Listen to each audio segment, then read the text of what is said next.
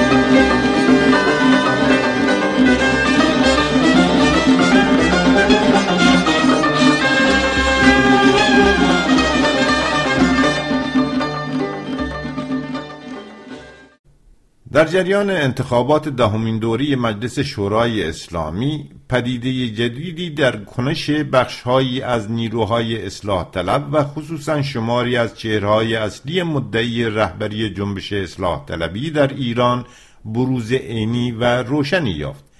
که محمد رضا عارف به عنوان یکی از سخنگویان اصلی این نیروها آن را سیاست اعتماد سازی با حاکمیت نامید. اساس فکری این راهکار جدید تسلیم همه جانبه به خواسته های رهبری و تلاش برای آشتی با ولی فقیه بود که مرزبندی با فتنه 88 را خط قرمز اجازه هر گونه فعالیت سیاسی در ایران اعلام کرده بود.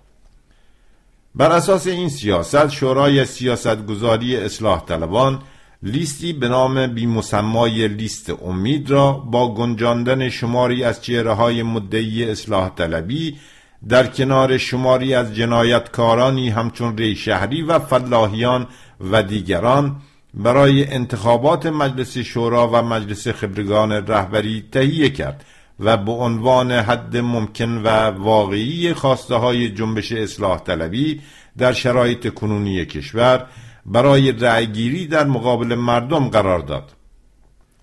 ما در همون دوران و در هیاهوی تبلیغاتی پیروزی لیست امید در انتخابات اسفند ماه سال گذشته تأکید کردیم که یکی از اهداف راهبردی رژیم ولایت فقیه به استحال کشاندن جنبش اصلاح طلبی در ایران و تحلیل بردن و تبدیل کردن آن به یک جریان منتقد بی خطر برای نظام سیاسی کنونی حاکم بر میهن ماست. اگر تحمیل حسن روحانی دبیر شورای امنیت ملی و نماینده خامنه‌ای در این شورا به عنوان یگانه گزینه ممکن برای اصلاح طلبان در جریان انتخابات ریاست جمهوری سال 1392 نخستین گام روشن این روند بود، رد صلاحیت گسترده هزاران نامزد دگراندیش و اصلاح طلب و تنها اجازه دادن به شمار اندکی از اصلاح طلبان استحاله شده در حاکمیت استبداد همچون عارف برای شرکت در نمایش انتخاباتی رژیم به هر قیمتی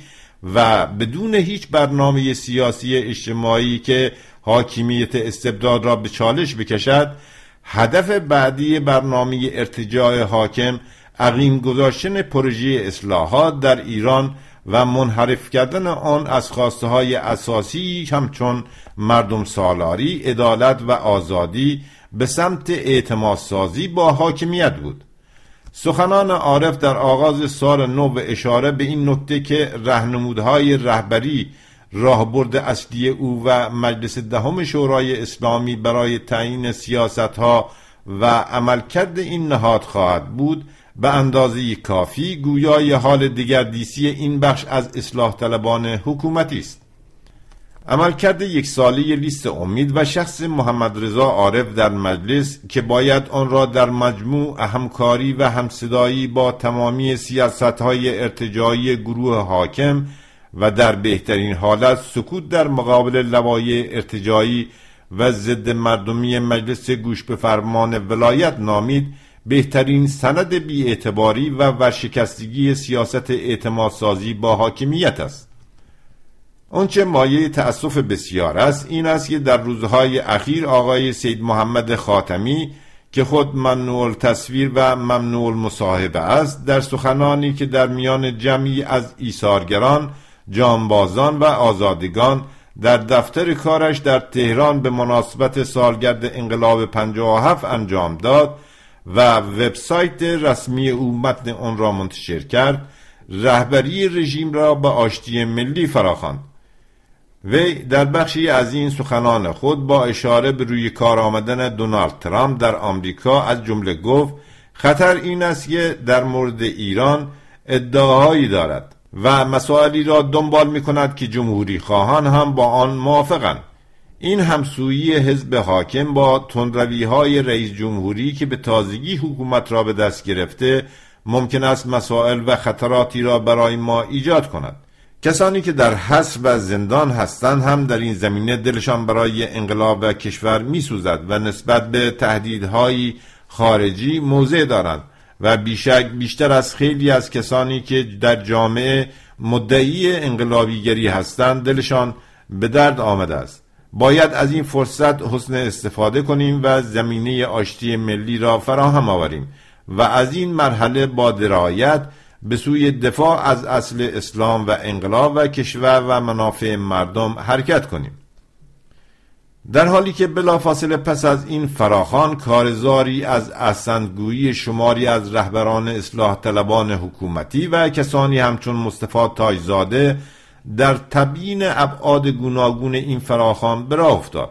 ما در شماره قبل نامه مردم شماره 1018 تأکید کردیم که امکان آشتی ملی با حکومت استبداد شعاری بی پای و اساس و گمراه کننده است. در این میان از جمله کسانی همچون محمد ابتهی معاون پارلمانی دولت محمد خاتمی تا آنجا در توضیح این شعار پیش رفت که در مصاحبه با عصر ایران مدعی شد همه احزاب و جریانها و حتی کسانی که قانون را قبول ندارند باید تابع نظر رهبر باشند. وی اضافه کرد همه اهم از اصلاح طلب و غیر اصلاح طلبان باید در کشور از رهبری نظام و کشور تبعیت داشته باشند. حتی کسانی که به قانون اساسی رأی ندادند یا قبول ندارند بایستی در عمل تابع نظرات رهبری باشند. به ادعای ابتهی اجماع همه جریانات سیاسی داخل نظام بر رهبری علی خامنه‌ای یکی از اتفاقات مهم است که در تاریخ سیاسی کم نظیر است. این اظهار نظرهای ابتهی که چهره نزدیک به آقای خاتمی است در حالی صورت گرفت که اخیراً برخی منابع خبری نزدیک به جنبش صدر گزارش دادند موسوی لاری و صادق خرازی به نمایندگی از محمد خاتمی ملاقات‌های منظمی را با حسین طائب رئیس سازمان اطلاعات سپاه پاسداران برگزار کردند. محمد رضا عارف معاون آقای خاتمی در دوران ریاست جمهوری او همچنین مدعی شد که فضای ایران را برای گفتگوی ملی مناسب می‌بیند. عارف در مصاحبه با ایلنا گفت با جناح مقابل برای حل اختلافات صحبت‌هایی شده است. در طول هفته گذشته رهبران رژیم از ولی فقیه تا امامان جمعه، رئیس قوه قضاییه و سایر سخنگویان ارتجاع به این درخواست خاتمی و اصلاح طلبان حکومتی پاسخی روشن و قاطع دادند. محمد رضا باهنر دبیر کل جبهه پیروان خط امام و رهبری در مورد طرح ایده آشتی ملی از سوی اصلاح طلبان گفت: برخی آشتی ملی را به معنای آشتی میان قاضی و مجرم تفسیر می‌کنند که این امر امکان پذیر نیست. به گفته او اگر اصلاح طلبان دنبال این هستند که قاضی با متهمان و مجرمان آشتی کند، معنا ندارد. اگر مجرمی از جرایم خود پشیمان شده باشد، باید عذرخواهی کند. سرانجام ولی فقیه رژیم نیز در پیام روشنی به خاتمی و اصلاح طلبان حکومتی که روز چهارشنبه 27 بهمن در جمع گروهی از مردم آذربایجان شرقی داد، از جمله گفت: مگر مردم با هم قهر هستند که بخواهند آشتی کنند؟ قهری وجود ندارد. البته مردم با کسانی که در سال 88 به روز عاشورای حسینی اهانت کردند و با قساوت و لودگی و بی‌حیایی جوان بسیجی را در خیابان لخت کردند و کتک زدند قهر هستند و با آنها آشتی هم نمی کنند.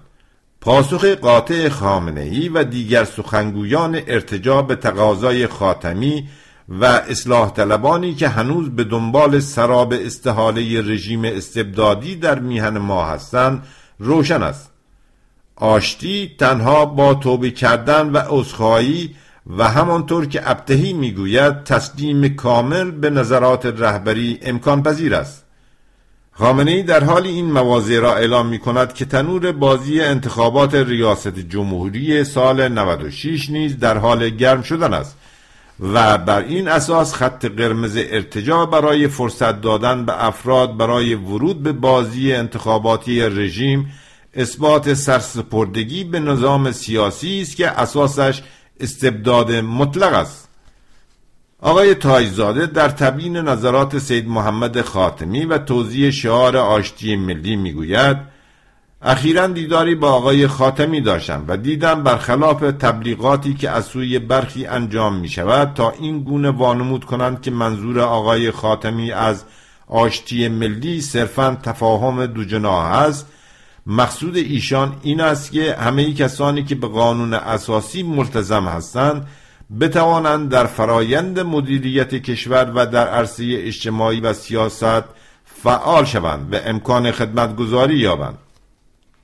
به نظر می رسد آقای تاج‌زاده و دوستان هیچ درسی از 2 دهه گذشته برای پیشبرد امر اصلاحات در میهن ما نگرفتند. آقای خاتمی در 2 دوره ریاست جمهوریش همش حرف از اجرای قانون و قانون اساسی زد و ثمرش همون بود که دیدیم.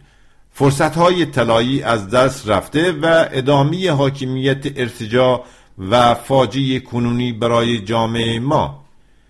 تکرار شعارهای آزموده شده و شکست خورده در بوته مبارزه سیاسی نه تنها در شرایط کنونی گره‌گشایی نیست، بلکه تنها ثمرش بی‌اعتماد کردن مردم به امکان پیشبرد روند اصلاحات در جامعه ماست.